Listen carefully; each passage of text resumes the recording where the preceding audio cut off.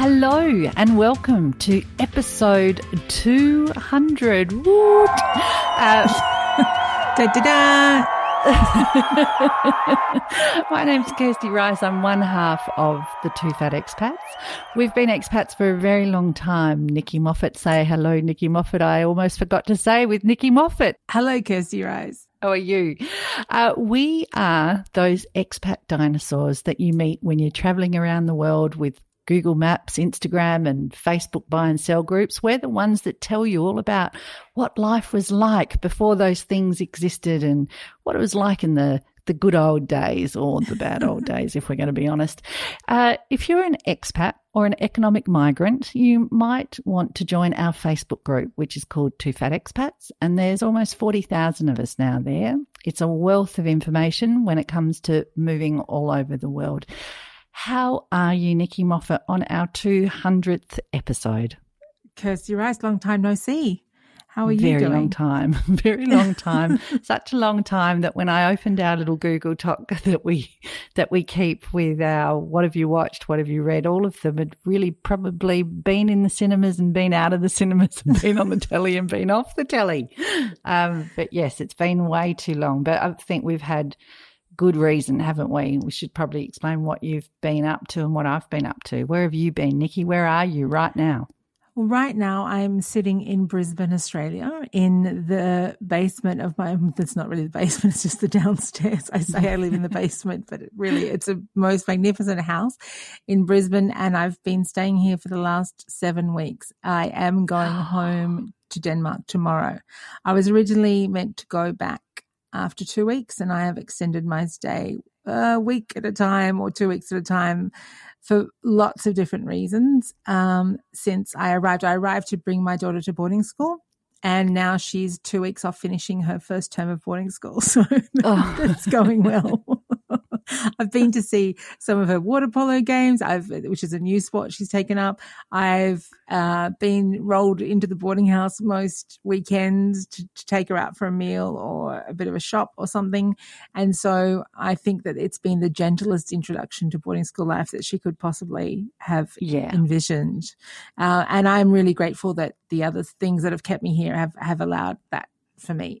Our son is also here, and he's had some medical tests, and we've just been trying to get to the bottom of it, and we think we're pretty much there now. So we feel confident that he's got it from here on in, and my husband has valiantly been surviving alone and continuing his Danish dipping every day as it gets colder and colder and colder. And darker and darker and darker. And where are you right So now? I am back in Doha, Qatar. And of course, we have the World Cup right at our doorstep, Nikki. There's all these magnificent things happening at the moment. So last night, my husband and I played golf. They have big floodlights on the golf course, so you can go after work and play at night. And we were sitting there with a mate sort of having a beer after the game. Next minute, I reckon probably about 200 grand's worth of fireworks just went off. Just while you're sitting out? Just while we're sitting out. And everybody just stopped, they were the most incredible fireworks I've ever seen. I've never been to the Sydney Harbour for New Year's Eve, but let's say they were of that proportion, right? And there was something on, there was some launch of something, but we've reached that stage, right, where every day there is something. And every day I hear about another thing where yesterday the rumour was, oh yeah, Coldplay are coming. Really? I had no idea. Yeah, the Black Eyed Peas are coming. Oh, right. And, there's all these, I guess, for me it is phenomenal in that and quite a time to reflect because, of course, I think about all the people I've met here in our, for want of a better term, I hate the word, but we all know it's coming, our journey. Yes. But I think about all the people we met who came here to build things and make things and do things in preparation. Yes. Yeah. And they are now 5 years into their new location somewhere else. And, they're just watching on from afar of something that was only talked about and dreamed of. And I think, many of us thought, oh gosh, is this going to come together, like, because, you know, I think a lot of people don't realise Qatar has now, when we first came here, I think there were less than 1 million people, but there was only 300,000 Qataris. So now there's 3 million people. There's still only about, you know, just over 300,000 Qataris, right? And so to build all those things and to make all those things, you've got to import a lot of labour and a lot of people to come and build those things for you. You know, it just doesn't exist that you're going to be able to do it by yourself. So there are many parts of Qatar's skyline that, like last night, if you were sitting at the golf club 10 years ago and you looked out over the skyline where we were, there was nothing there.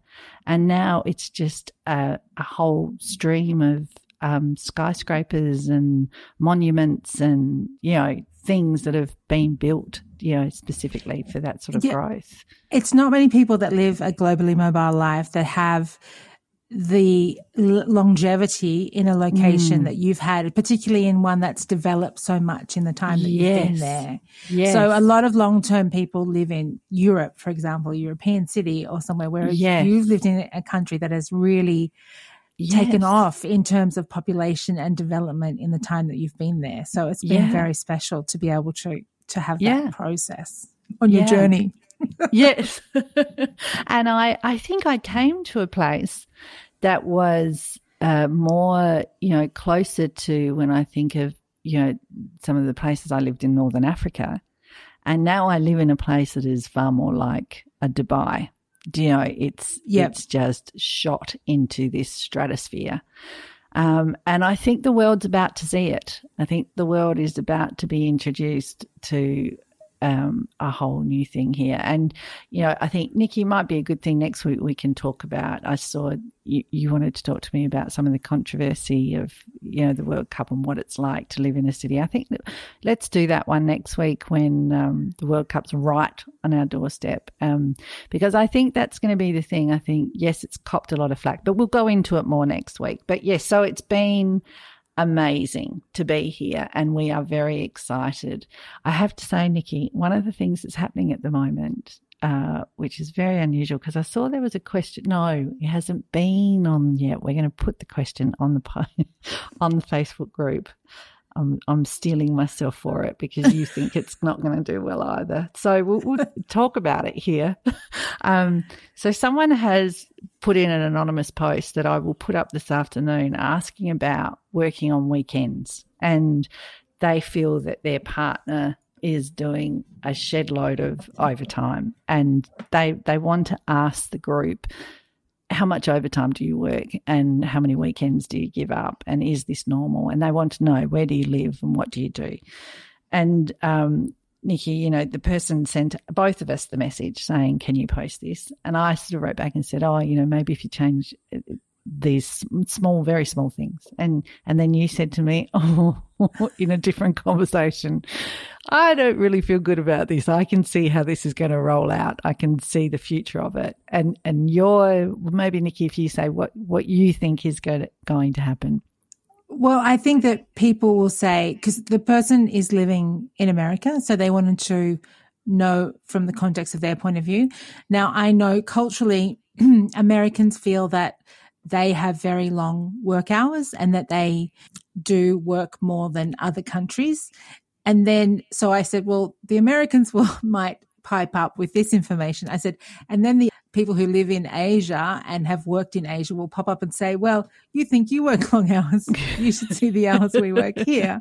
And, you know, and then the other people who say, well, if we live this life and we have this privilege of moving countries, then you put up or shut up, you know, and you do the hours or you leave the job. And I could just see the sort of three strands of arguments going on. I did reply to the person and said, look, just FYI, my husband has worked every weekend since I can remember, particularly since COVID started. Yes. And he has set aside Sundays, you know, just to clear the email for the week ahead. So, you know, I wasn't discounting what she said, you know, and because people in global roles take, you know, they take calls at the beginning and the end of the day, the extreme beginning and end of the day, you know, so they can dial into meetings in different countries, etc. So it's not a diss on the question. The question is very valid because it has a huge impact on your lifestyle. lifestyle and what you're able to Yes. do and what you're able to do as a family. And is there any point living in another country if you can never get out and enjoy it because all you're doing is working? Yes. So look, Yeah. I wasn't saying it wasn't valid. I was just a little bit scared about what might be going on in the comments. Oh, yeah. And because rightly so, Nikki, you can read you can read 2 steps ahead, right, of how it's going to roll out. And it is hard because everybody wants to, well, people can, particularly I think with anonymous questions, people can be very opinionated because they're not actually speaking to the poster. Yeah. You know, they're not speaking to the person. You know, we had someone yesterday who asked about saving their marriage and making a move. And there were a couple of answers where I thought, oh, ouch, I don't think you would have said that directly to a person. Yeah. Yeah. And yeah, so that's one thing that happens. But yes, I agree with you. I also think I was reminded only yesterday, a guy was telling me about how he had moved to a country with a 1-month-old baby and his wife, and they had actually got off the plane in this new country where they'd travelled 15 hours to get to, gone to their service department.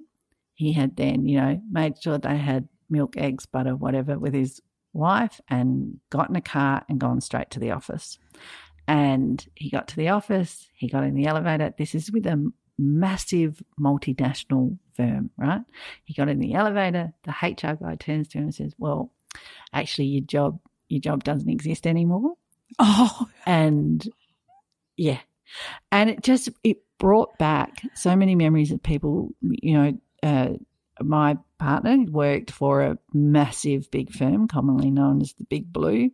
And I used to hear story after story about that. People who had sold their house, taken their kids out of school, were in the cab on the way to the airport and got told, actually, you're not moving to Jakarta. Can you just go back and, you know, we'll sort it all out. Just the way things were done. I mean, people these days, they want to know where they're going. They want to plan ahead. I mean, who do these people think they are?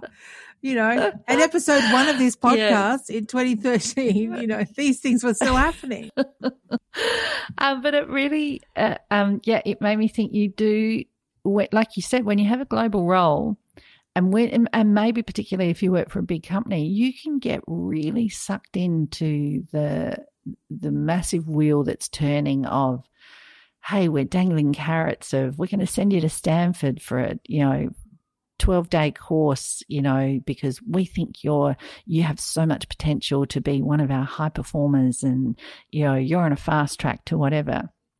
And they get you in those years where you maybe have a young family, or you're trying to financially get kicking off, buying houses, you know, doing whatever.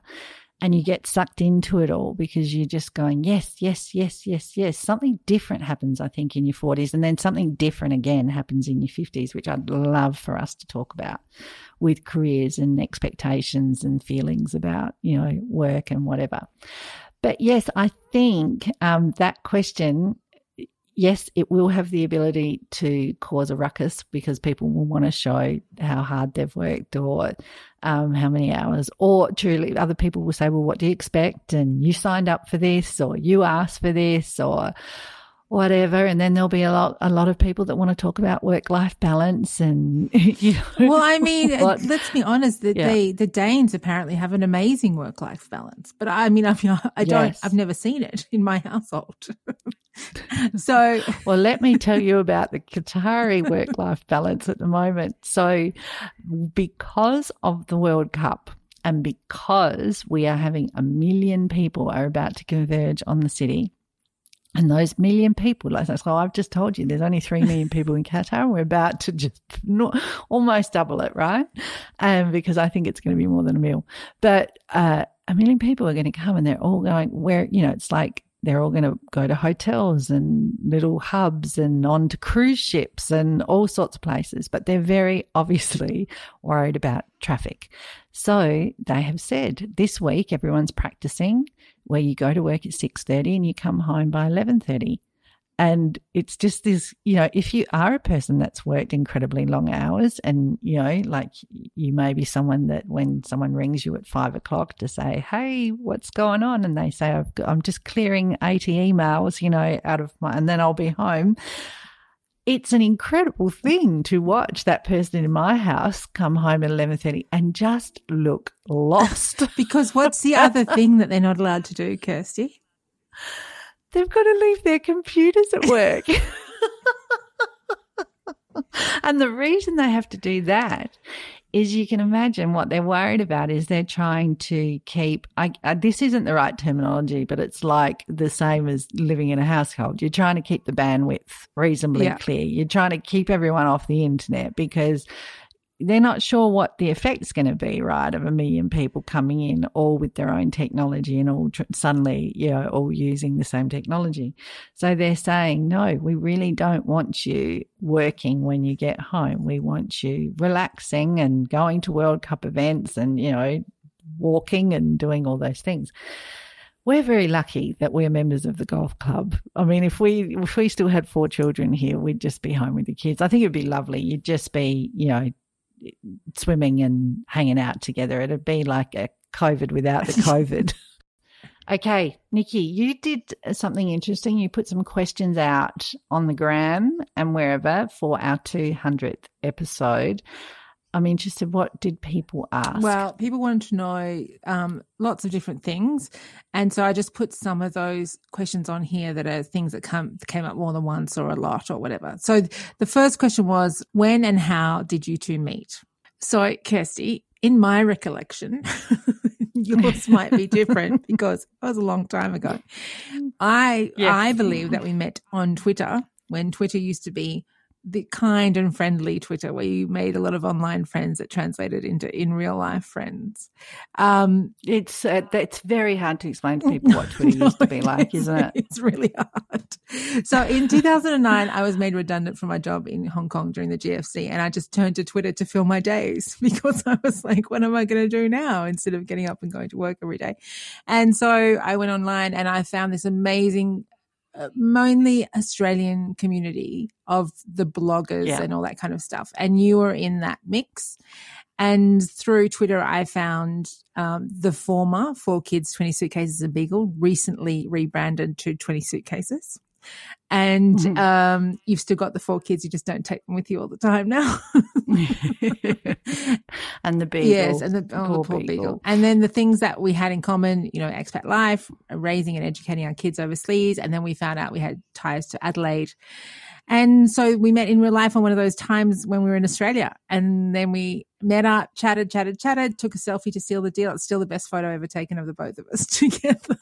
Yes. Yeah. And that's my memory as well, because I reckon you were obviously an earlier adapter to Twitter than I was. So I moved to Qatar in the very end of November. I reckon it was about the 27th, 28th of November in 2009. Right. And so my previous life was as executive recruitment, and that's what I'd done in Calgary when we'd lived in Calgary. I'd worked full time when we had 4 kids then, I think, when we were in Calgary. I was only talking about this yesterday because we met some people who we found out were there at the same time. Yeah. And we've known these people for years and did the whole, oh my gosh, I didn't know that about you. And yeah, so that was what I was doing. We then moved on to Houston. We knew we weren't going to be in Houston for very long. I could have transferred with the company because it was one of those big multinational recruiting firms. But I knew that I wasn't going to be there for very long. And it was like, I don't think I can go through the whole please give me a job and do the right thing and then just leave, in 6 months' time. So we did Houston. We came to Qatar, and it really was, we came with 4 kids, 20 suitcases and a Beagle. And it's funny, Nikki, because when you think about that, we met on Twitter. I think Twitter was probably easier to talk to each other and build communities back then than Facebook was, because there were no Facebook groups. No. And you had your own Facebook page, but it really, still back in 2009, it really was more for your friends. Yes. And information you would share with your friends. Whereas Twitter really was communities and building communities, and, you know, you'd follow things on hashtags and events would happen and everyone would talk. It was also very light and funny. Yes, it wasn't dramatic and mean and nasty. No, it was so lovely. I met so many lovely people on Twitter. Same. Friends. And, you know, many of those people, I think, then went on to do really interesting things. Amazing. So, yeah. you know, the whole thing with my blog, the 4 Kids, 20 Suitcases and Beagle, was I really thought it was just going to be for my family. And I thought it'll be a place where I'll put pictures of the kids and, you know, write stories, you know, of sort of more diary entries, you know, of today we went to this place, we found this place, take a cute picture of the kids at visiting, you know, Exhibit A sort of thing. It never, ever was that. No. Like it, right from day dot, I just started writing stories, and they weren't for my family. I think they were for me and for other people that I felt had lived the same experience. Like it just evolved. But I think at that time I met a lot of writers too. Yes. Or people that were learning to write, and I watched other people's platforms grow because of it, because that was one of the nice things about it, was someone would write a story, and whether it was someone who was just, you know, living they were writing in their kitchen in Australia, and they had a very different life than you and I had, they would share a story that you would want to share. You would then want to share that story with everyone. Because it was relatable and enjoyable. Yes. And also you felt a personal connection because you felt you knew them through Twitter. Like Twitter really was like that, people. Yes. And tell me, Nikki, when was the last time, because I think, you know, I shared so many people's blogs and stories and things. Often I would share it with everyone. Can you remember the last time you shared someone's blog? I can't. I've shared people's podcasts. That's what I've shared. Yes. I've shared you should really listen to the podcast because everyone knows I'm a podcast evangelist. Yeah. And I if someone says I'm not into them, I'm like, well, tell me what you're into and I will find a podcast that you will enjoy. That's my thing. That is your thing. I haven't shared a blog or a website of anybody, of something someone's written for a long time, very long time. You're right. Yeah. Yeah. Do you know one of the nicest things someone ever shared with me was at my 50th, an old, dear friend, my friend Darian, shared a song with me. And it's a song by the Mountain Goats called Same Time. Is it Same Time Next Year or something? I'll come to you with it. It's Things Will Get Better Next Year, but it's a great, upbeat, funny, rollicking, dancing, fun song that I just absolutely loved. And I actually sent him a song yesterday, bizarrely. Probably that's why I've been able to remember it. So yeah, it is funny. A girlfriend shared a newspaper article with me on the weekend saying, I think you'll really enjoy this. And sent it to my email. And it was a story about Graham Arnold, the Socceroos coach, which was, I can highly recommend reading it, Nikki. It was in the Sydney Morning Herald. It was really, really good. He's a fascinating guy. But yeah, and, you know, with a little note of why she thought I might find it interesting and blah, blah, blah. And then a conversation came from that. But I think we've lost something with sharing those stories. Yeah, we don't share stories as much now as we share articles. And not the kind of article that you read, but sort of like, here's something that proves my opinion, you know, like that kind of thing. Yes. I feel this is why I'm right. That kind of stuff. And so I think that's what we tend to share more. Like I share links with you all the time, but they're links, like I don't sort of say, this is why I think you'd really like this or whatever. And, you know, you probably share a reel with someone more over Instagram. Yes. Anyway, yeah, it's funny, isn't it? So that was our thing, Nikki, of how we met. And yes, because you were in South Africa at the time, weren't you? Yeah, I was pretty and our children were young. Yeah. You were climbing mountains. I don't know if you've told anyone about that. That time I climbed Mount Kilimanjaro. Yeah. I didn't climb that till near the end of my time in South Africa. But yeah, no, the beginning of South Africa, I was deeply, deeply into Twitter because I didn't want to be in South Africa and I found it really difficult. So I just immersed myself in with my online friends. Yes. Yeah. Yeah, and I did too. And I think I was in a real world of I arrived in Doha with my youngest child was 3, so he did nursery school in the mornings.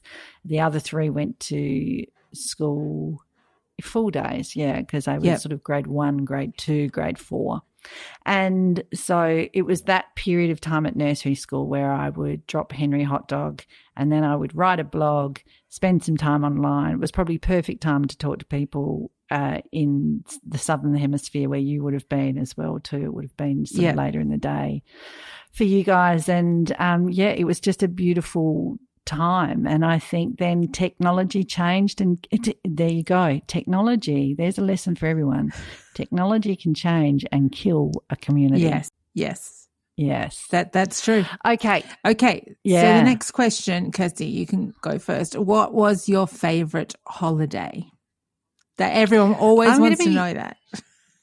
Yeah, I'm going to be boring and say what we always say when people ask what your favourite country was, where you like to live, and that is that it really depends on the ages and stages of your children. So for me, really, it's anything that involves I not only need a beach, I have to have a pool. I love the combo of having a pool and a beach because I think kids love pools and then the beach is lovely for, a dip and a walk and a whatever.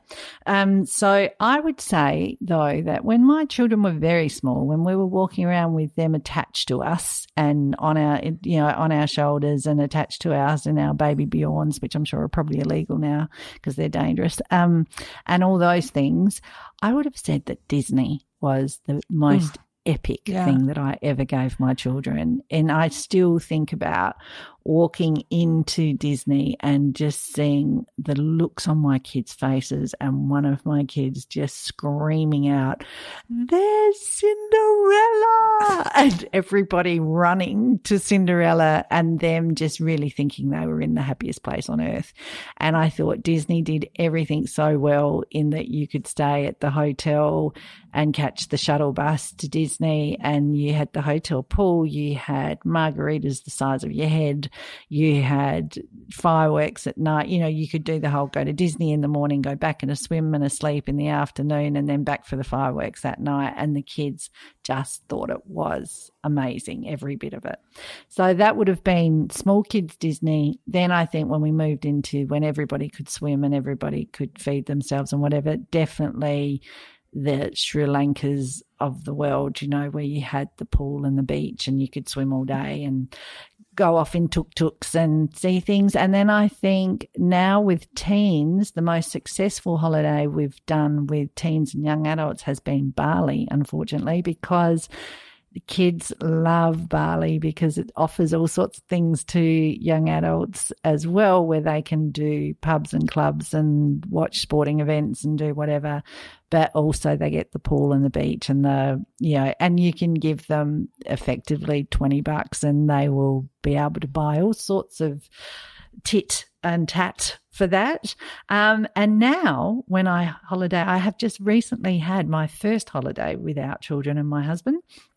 Well, proper one that we've left somewhere, where we haven't had to provide babysitters and all the rest of it. And we went to Bangkok, and I'm actually going to put it on the blog, all the places we went to, because I thought I got some great advice from people in the Two Fat Expats group of where to go and what to do. We did 4 days in Bangkok, which was fantastic because Bangkok is amazing for food and culture and shopping and just feeling like you're somewhere really busy, crazy and in the city and busy and just wonderful. And then we did 4 days of golf because we are now addicted, sad golfers. We are middle-aged golfers. We've got all the outfits and everything. We even have a bag that we travel with our golf clubs in it. Like we've become those people. You know how I used to laugh at people in Lycra that did cycling? Yes. I'm effectively that person with golf now. Anyway, so we went to a place called Hua Hin, which was 3 hours drive out of Bangkok, and it was a beautiful drive because someone came with a fantastic minivan that was really comfortable, that you could put your feet up and fold your chair back and, you know, just relax. And Hua Hin is everything you want it to be. It's Thailand beach, massive swimming pool, and golf clubs that were designed by people like Jack Nicklaus and Greg Norman, where you just stand there and go, holy moly, this is incredible. Do you know you're surrounded? There's a place called Black Mountain where you're just surrounded by mountains and just stunning rolling, because, you know, in Thailand, everything just grows out of the ground like you wouldn't believe. You don't have to do anything. Things just sprout. Ferns just sprout out of the concrete. So that was amazing. Anyway, Nikki, tell me yours. What have been your favourite? Well, the question was, what's your favourite holiday? And I think that's hard to answer. Yeah, no, it's really hard to answer, but you can talk about things. So if you looked at my social media memories, the holiday that we had in Venice was unbelievable.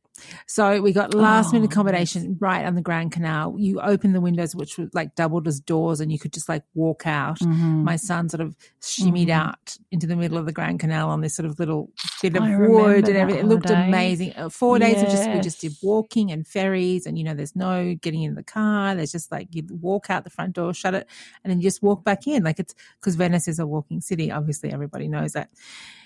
When we got home from that holiday, and it was a beautiful time of year. It wasn't summer. It was shoulder season, you know, blah, blah, blah. My husband said, I'm never going on another family holiday again because it was so awful. But the photos look amazing.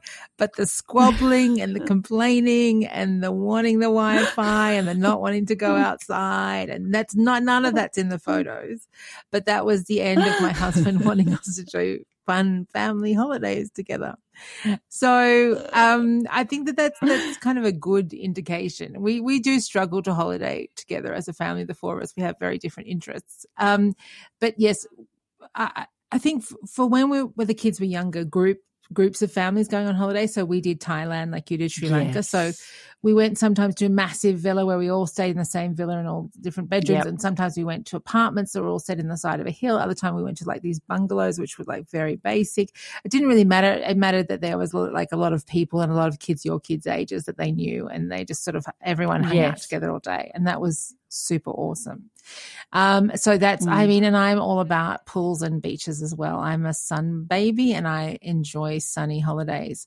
But probably the best holiday we had as a family together was to Whistler one year, because it was all very structured, which most of the people in my family like. So you go to ski school for a certain time during the day, or you have an instructor, and then after that you can relax because no one cares what you do anymore because you've had this allocated outside time, etc. And then you sort of eat together a meal as a family, and then you go on the internet if you want and watch some YouTube or whatever. Like, we don't care. But and everyone goes to sleep early on those holidays, so no one's up. And, you know. So that was probably one of the nicest family holidays we had. But yeah, I am sure that my conversation about Venice and all the beautiful photos versus the reality will strike a chord with some of the listeners. I'm pretty sure I'll have a few messages about that. As you've said all that, I've gone, oh God, yeah, I didn't even mention Italy. Italy was amazing. Yeah. That was a fantastic holiday. Yes. Yeah. And remember you went to, and I went there too, flying to Switzerland, cross the border to Annecy. France, Annecy. I went with a friend to Annecy. Yeah. That was amazing. Yeah. And that was incredible. Annecy was beautiful. That's one place I would definitely tell people to go. Yes, but we could go on for ages on this. It's a podcast episode in itself. Nikki, what was the next question? The next question was, if you could choose your next destination, where would it be? I was only talking about this recently with my husband, and I think going to Thailand sort of, you know, it kicks back memories of different times. So for us, Qatar is a really good location for us for the fact that it is one straight flight home, which is really important to us. And Qatar Airways does a daily flight to Adelaide. So it means if there's ever a drama with the kids, you can get on a plane that day and go, which is really important to us.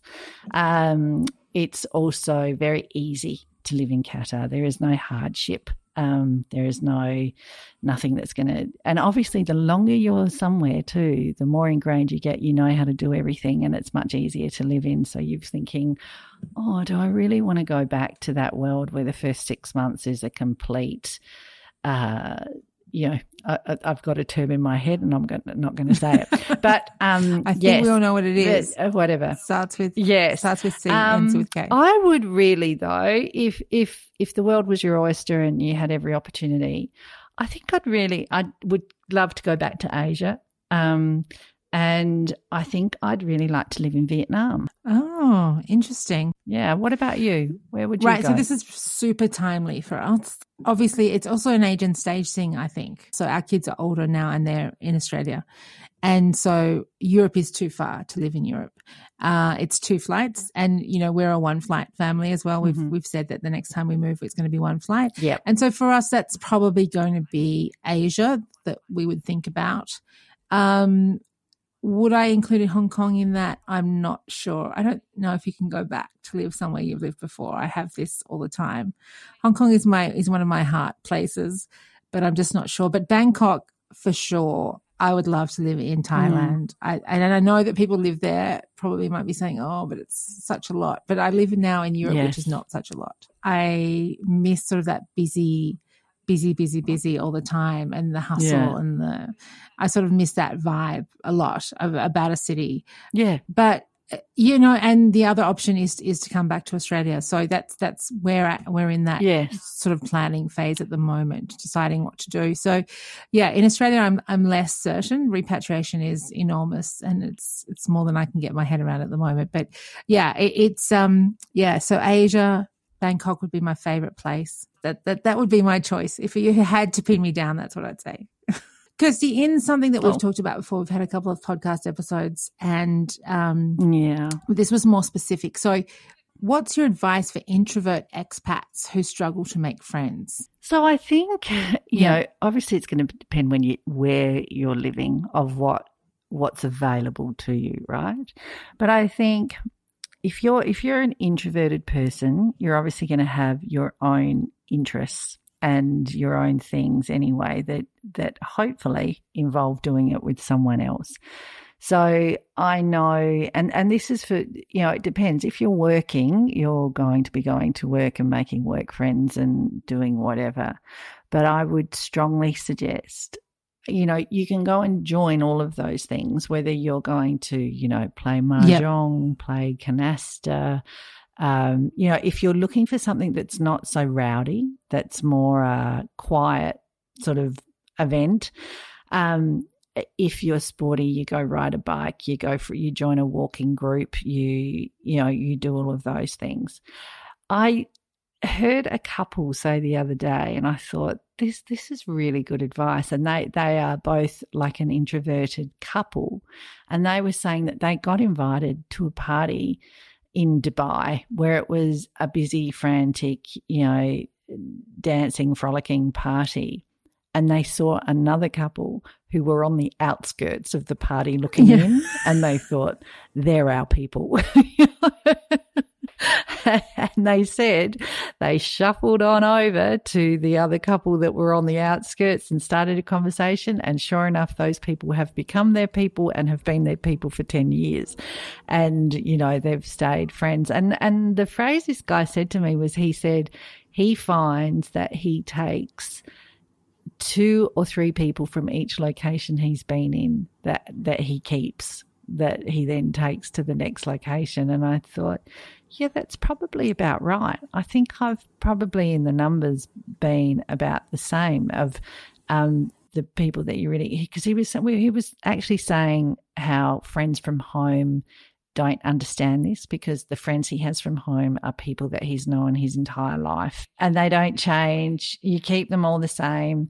And so they have this idea that his expat friends can't possibly be real friends because they don't really know him, because they haven't known him forever like they have. And so they're not real friends because you just knew them for 3 years in Dubai. But they don't realize that for those 3 years in Dubai, you were telling them your entire life story and sharing some That's really right. significant They know moments. all about you. Yes, they know. They probably know a lot more about you. So I think if you're introverted, you're going to have to push yourself to get out the door. That's the number. You're not going to meet anyone in your living room. That's people are not going to come to you.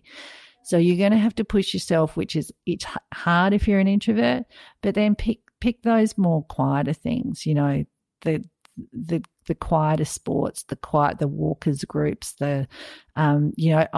because I've come home, listen to that. There's a Freudian slip. I've come back to Qatar and I don't have the school gate anymore and the school network. No. So mine has been, I thought I was going to play Mahjong. I haven't quite got there yet. But mine has been golf. And so I pushed myself out of my comfort zone and took myself along to ladies' golf morning on Thursday, knowing that I was going to be terrible at it and that everybody else was going to be better than me because I'm a new golfer. This is a new sport for me.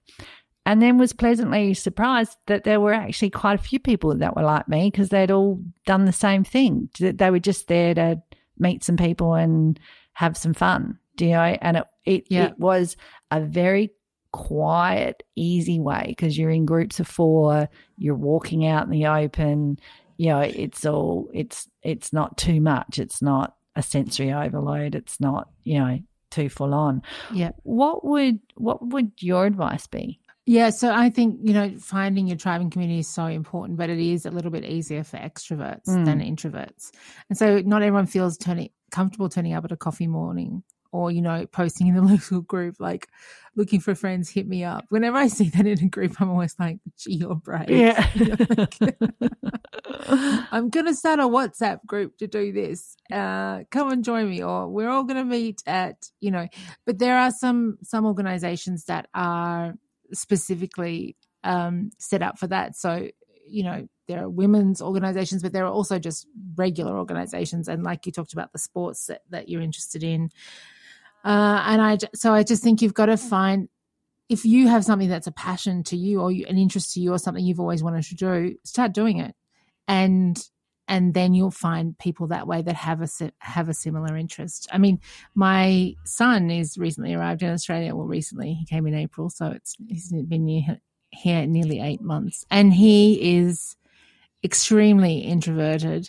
And I always say, buddy, it's just a bit of a longer runway. You've just got a bit of a longer runway that to take off into your friendship groups that you're going to form and friends you're going to make. But the friends he makes when he does are super solid. And yes, he doesn't feel that he needs so many, whereas I feel that I need a lot of people.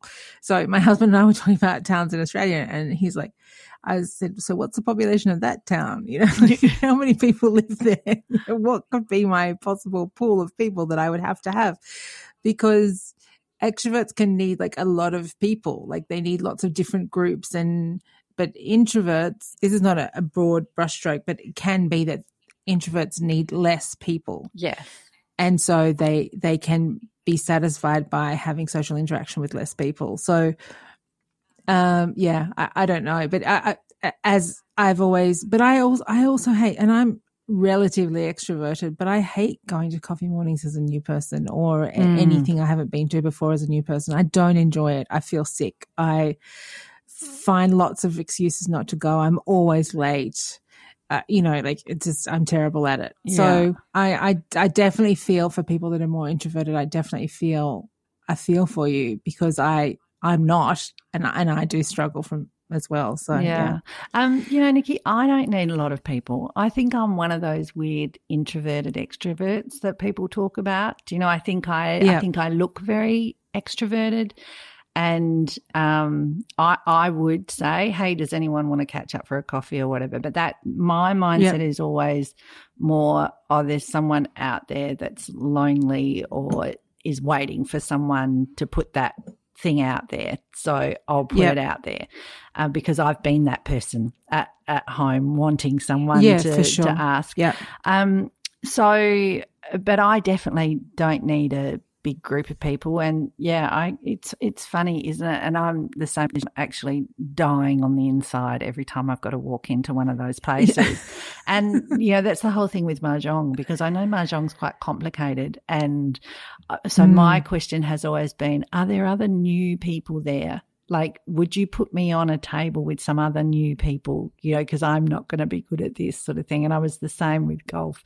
Are there other new people? Is there a group I can get into where there's new people?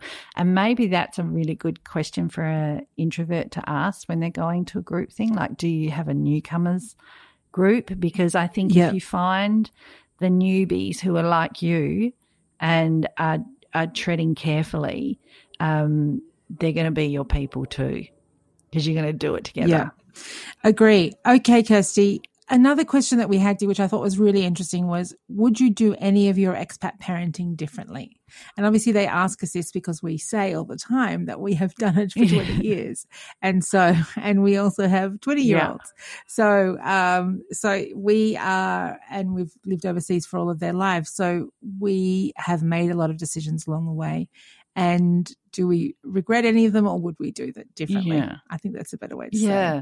So, instantly the thing that came to my mind, the only real thing that I've thought about with my kids that I could have done better is maybe some of the sporting decisions, because I think it was tough for them getting back to Australia and finding sports, that matched in with sports, because the very last school they went to was an American school.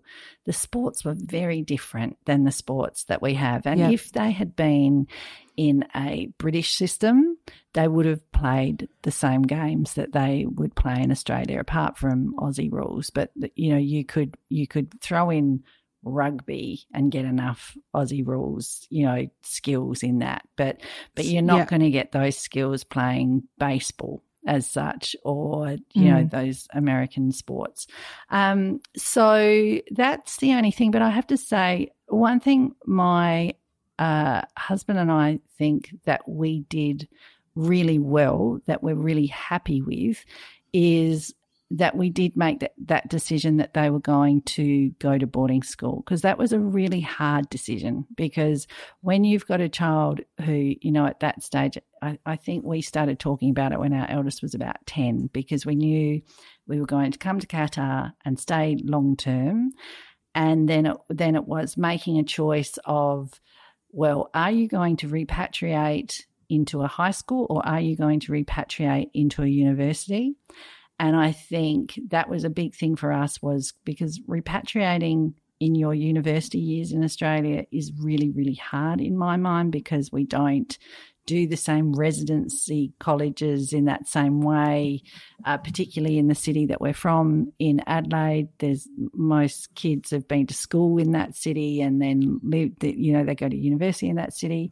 So it's one thing that we do say all the time, because we look at our kids now and we look at them with their friends from high school, and it is just this constant, thank goodness we did that. They have a whole network of people. And I think because they're all very close, even though there are times that they would kill each other, I'm sure. I have 3 children that all live together in a house quite happily together, which makes my life easier as well. So I think that sort of planning, because they went off and they went to boarding school and they went to the same sort of schools and brother-sister schools, and they all consequently they know all the same people. They got into a little community of their own. Then they moved into a house together. I think we have made their repatriation as easy as it possibly could have been. I don't think we could have done any better. But yeah, the only thing I would think about that I would have with my parenting, is maybe the sport, because I think the success with expat parenting is providing a home where people feel great stability, because if they know that you've always got their back and they know that you feel strength in your convictions of what you've chosen, I think there's a solid base there, So whereas I think if kids aren't really sure how things are going to pan out, they can get really nervy about how things, rightly so. I think you've got to be really honest with your kids about how you see the future unfolding. I think kids need to know what does that look like. Maybe some kids don't, but I think my kids needed to know what the rules were and what it was all going to look like, and know that feel that there was some comfort that it's okay, mum and dad have bought this house and they've got this plan and this is how it's going to look. And because I think it's when they're not too sure how it's going to look. When your kids are getting to university age, I have a lot of expat kids around me that are really struggling in their first couple of years of university. And because it is a really big call to send a kid back to another country to repatriate on their own. It is huge and it's heart-wrenching, and you still want to do everything for them and you still want to be there, but they are an adult and you've got to let them do some things on their own. But, I had a heartbreaking conversation with a girlfriend only this week about her daughter's experience of being back at university, of starting university in America, and what she's been through and the struggles she's having, and how difficult it is if you have an expat child who says, I want to come home, and they're talking about your expat location and where you live, and you're thinking, but this isn't your home, and there's, you won't get a work visa here. What will you do here? What can we possibly give you here? That's hard. That's really hard. And that's so true, because once you turn 18 and you're not in full-time schooling, like high school, you can't get the same visa as your parents. Like you're not able to be necessarily, unless you have permanent residency, in that country together with the person. So together with your family. And, when we moved to Copenhagen, we had to get special permission for our son to move because he had finished school. And we said, we just want him to come with us, because of COVID and all these things. So, but we had to wait and see if they approved it. Like it wasn't a done deal, and we have no residency rights in Europe. So, we were super lucky that they approved it and they said it was okay. But in a lot of situations, it doesn't get approved, or it just doesn't happen. You can't do it. So it is really difficult. And I think that what you're saying is true, and that you guys had a really solid plan. But not everyone can necessarily do it that way for various reasons. Boarding school isn't an option for some children. Some children just aren't suited to boarding school. So does that, and they'd be more miserable than not to go there. So does that mean that you repatriate at that time, or does that mean you have the conversation about, you don't go now, but you might go for university, and therefore let's talk about what that will look like and plan ahead for that then, and sort of get them in the mindset and get the whole family in the mindset about it. So, because I think that is a really tricky thing. And, you come back, you come to a country, and even if it's your home country and you haven't lived here for a long time or never lived here, there are really difficult things. Like we know moving countries is hard. Yeah. And, because we've done it a lot of times. And if you do it when you're 18 or 19, I mean, that's really tough. God, and by yourself, and it's all very well for your parent to fly in and, drop you off, so to speak. But, where do you go in the breaks, like in the long weekends and the, and the in-between term times? And do you go all the way back? Like, is it expensive? Do you have to stay and work? Do you have a job? Like, where can you live when your residential college is shut? there's all and these. How do you feel when all these new friends that you make are going home? If you're American, they're going home for Thanksgiving, and your parents are right across on the other side of the world. It is. It's really tough. And I think, Nikki, that is why so many expats go home when their kids reach high school, because they don't want to do it. They don't want to have their kids go through that experience. They want to get them home and settled in high school. And I totally understand it. So, you have to decide, well, if that's not an option for you, if you can't get home when your children, like if your job doesn't allow you to get home, well, then you've got to get that plan in place to make the easiest transition for them, because it is hardcore, I think, to expect a 19-year-old or 18-year-old to, repatriate on their own. It's really hard, and we're working through that, and it's tough. And I think that would we have done things differently? I don't think so. And you can't plan for COVID, so no one knew COVID was happening. And I think a lot of these kids that are struggling now also are struggling because they're coming fresh out of COVID, and people are talking about universities not being the same as they were pre-COVID because there's more online options, there's all sorts of different things happening with different people and in different environments. So I think that it's university now, even is not the university that we remember, and it's not the university of 3 or 4 years ago. So it's a whole different situation as well. So not to be a downer, but there are just lots of things to consider. Like everything, there's many things to consider. Gee, did you see my little thing on Instagram the other day of what's the opposite of a Debbie Downer? It's a Bethamphetamine. Yes.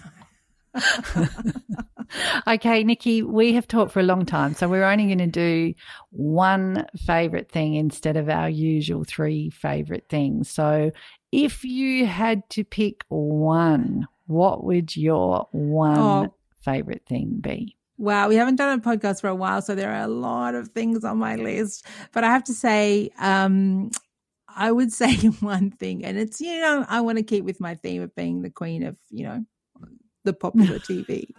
So I have discovered a series in Australia in my downtime that I've been watching called All American, and it's basically Friday Night Lights, which I loved, but it's in California. And I've discovered it when there's already 4 seasons. Oh, don't you love that? Because you can just plow your way through. So Friday Night Lights was Middle America, the South, football, pretty white.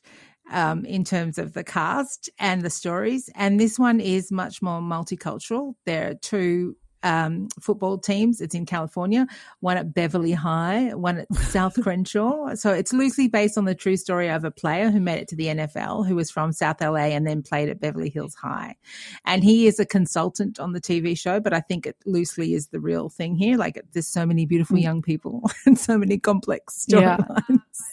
But it's just, it's a little bit like Friday Night Lights in that, it's just everything turns all right in the end. It's a little bit more darker, and there's some gang related stuff. So it's not as wholesome, I guess. But it's a good turn your mind off thing. Okay. So my favorite thing was a movie that I watched just recently, which is a Canadian movie. It's a comedy drama, and it's based on a true story. It's called Peace by Chocolate. And it's all about a young man who he's from a Syrian family. It kicks off. They're in Syria. You can see the war has started. They have a chocolate factory in Syria, and the father is the best chocolatier. And they have to flee Syria. And then they flee Syria. And then you just sort of fast forward 3 years later, and the son, who is an adult son, is transferred to a small town in Canada in the middle of winter, and it's the start of his refugee status. And then he slowly gets his mother and his father over, and it is just a story beautifully told, and the fact that it's true makes it even more lovelier. And you sort of see things at the end that will enhance your memory. You'll see Justin Trudeau talking about them. You'll go, oh, yeah, I actually remember that now. But it's just I think what makes it so beautiful is it's that classic small town where refugees can often be embraced more than big cities because they can get into communities easier. And just language barriers and just the hilarity that language barriers provide. So that's where you get sort of most of your comedy from. But also you get a real insight into a refugee family and how much pressure is on the children, because they're usually the ones that can speak the language more and get out more and have more of a future, whereas the parents are sort of sitting in the back just more, there's a deep sadness about what's lost, and more of a worry about getting more people. While the son's there, they can't get the daughter there, and the worry that contains. And so it's just a really lovely story, and sort of about their rise as well, because Dad starts making chocolates in the kitchen, and then those chocolates start getting sold at church, and then there's a bit of a rivalry between the local lady who's got the chocolate place in town and her not being happy, and and just the son always sort of having to put his dreams on hold because he's really got to keep it together for the entire family. And it's just a beautiful, beautiful feel good, and one of those lovely things where at the end you get to see the real family and the real family in action and what goes down in their life, and it's really lovely. And yes, I too had lots of other things, Nikki, but I reckon there's a stock standard thing. There'd be a few things that everybody would be talking about at the moment. I'm sure everybody's talking about The Crown. Which you and I have both watched, haven't we? What's your general summary of the Crown? I find it harder the closer they come to times that I'm familiar with. Yes, and I struggle with it more. And I also didn't buy all the actors this time as in their roles. Yes, whereas I thought the older ones, the ones in it. So, but it's only because I remember Queen Elizabeth and Prince Philip being the ages they're meant to be in this series, and I remember Prince Charles. When they're younger, you don't remember that or whatever. I didn't see it. So it's okay to imagine that they were them. But I felt, I enjoyed it, but I didn't find myself Googling as much stuff as I did in the past seasons. Like, Google this, did this really happen, etc. Yeah, and I think this is the first one too where we've had people in modern day like John Major be able to say, this is rubbish, that never happened. Yes. So I think that it's a little bit more controversial, and it's coming on the death of the Queen, and so it's been quite a big year, and they don't really want any more negative, it's come at a time where there's been a lot of discussion about the royal family, and so I think that it's been analysed a little bit more in that way, in that, as you say, John Major says this doesn't happen, and Judi Dench came out and asked, wrote a letter to the public to say, this isn't true. But how do we know if it's true or not? I mean, except John Major. But no one's allowed to say what they talk about with the Queen, and the Queen's diaries are locked away for 50 years. So we'll never know. That's right. That's right. And I also think it's a particularly dark time in history. There wasn't a lot of joy and happiness. So it's a very grey, the whole thing is presented to you in a very grey and dark manner as well.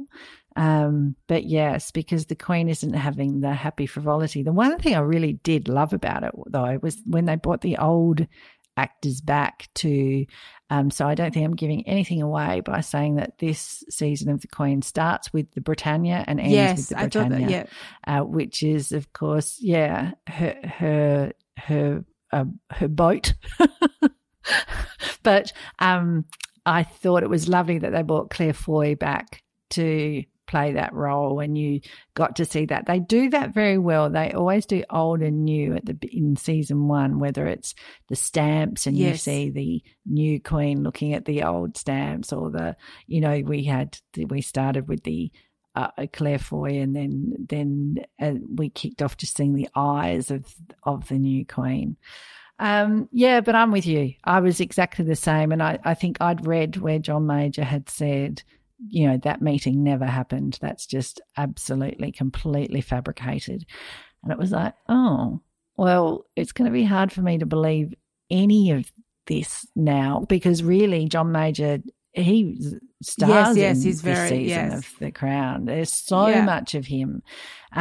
So you're thinking every scene they're on, you're going, well, did that happen? Did that really happen? Like, I found it quite unbelievable that he would have had the involvement in the divorce that they indicated that he did. Yeah, agreed. And the other thing, of course, that everyone's going to be talking about is Yellowstone season 5. Yes. Which is back. Have you watched it yet? I don't think I finished season 4. Okay, fair enough.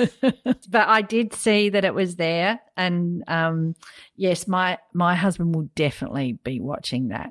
You know, while I was sitting next to my husband on a plane watching Peace by Chocolate and absolutely enthralled in this beautiful story, I looked over and my husband was watching Dune, as in Dune. And I tapped him on the shoulder and said, you know, this movie is lovely and it's based on a true story and it's really lovely. And he went, yep, good for you, and kept watching Dune. And then at the end of the flight, I said, so did you just watch Dune? Because it was an overnight flight and, you know, we were asleep after the first movie.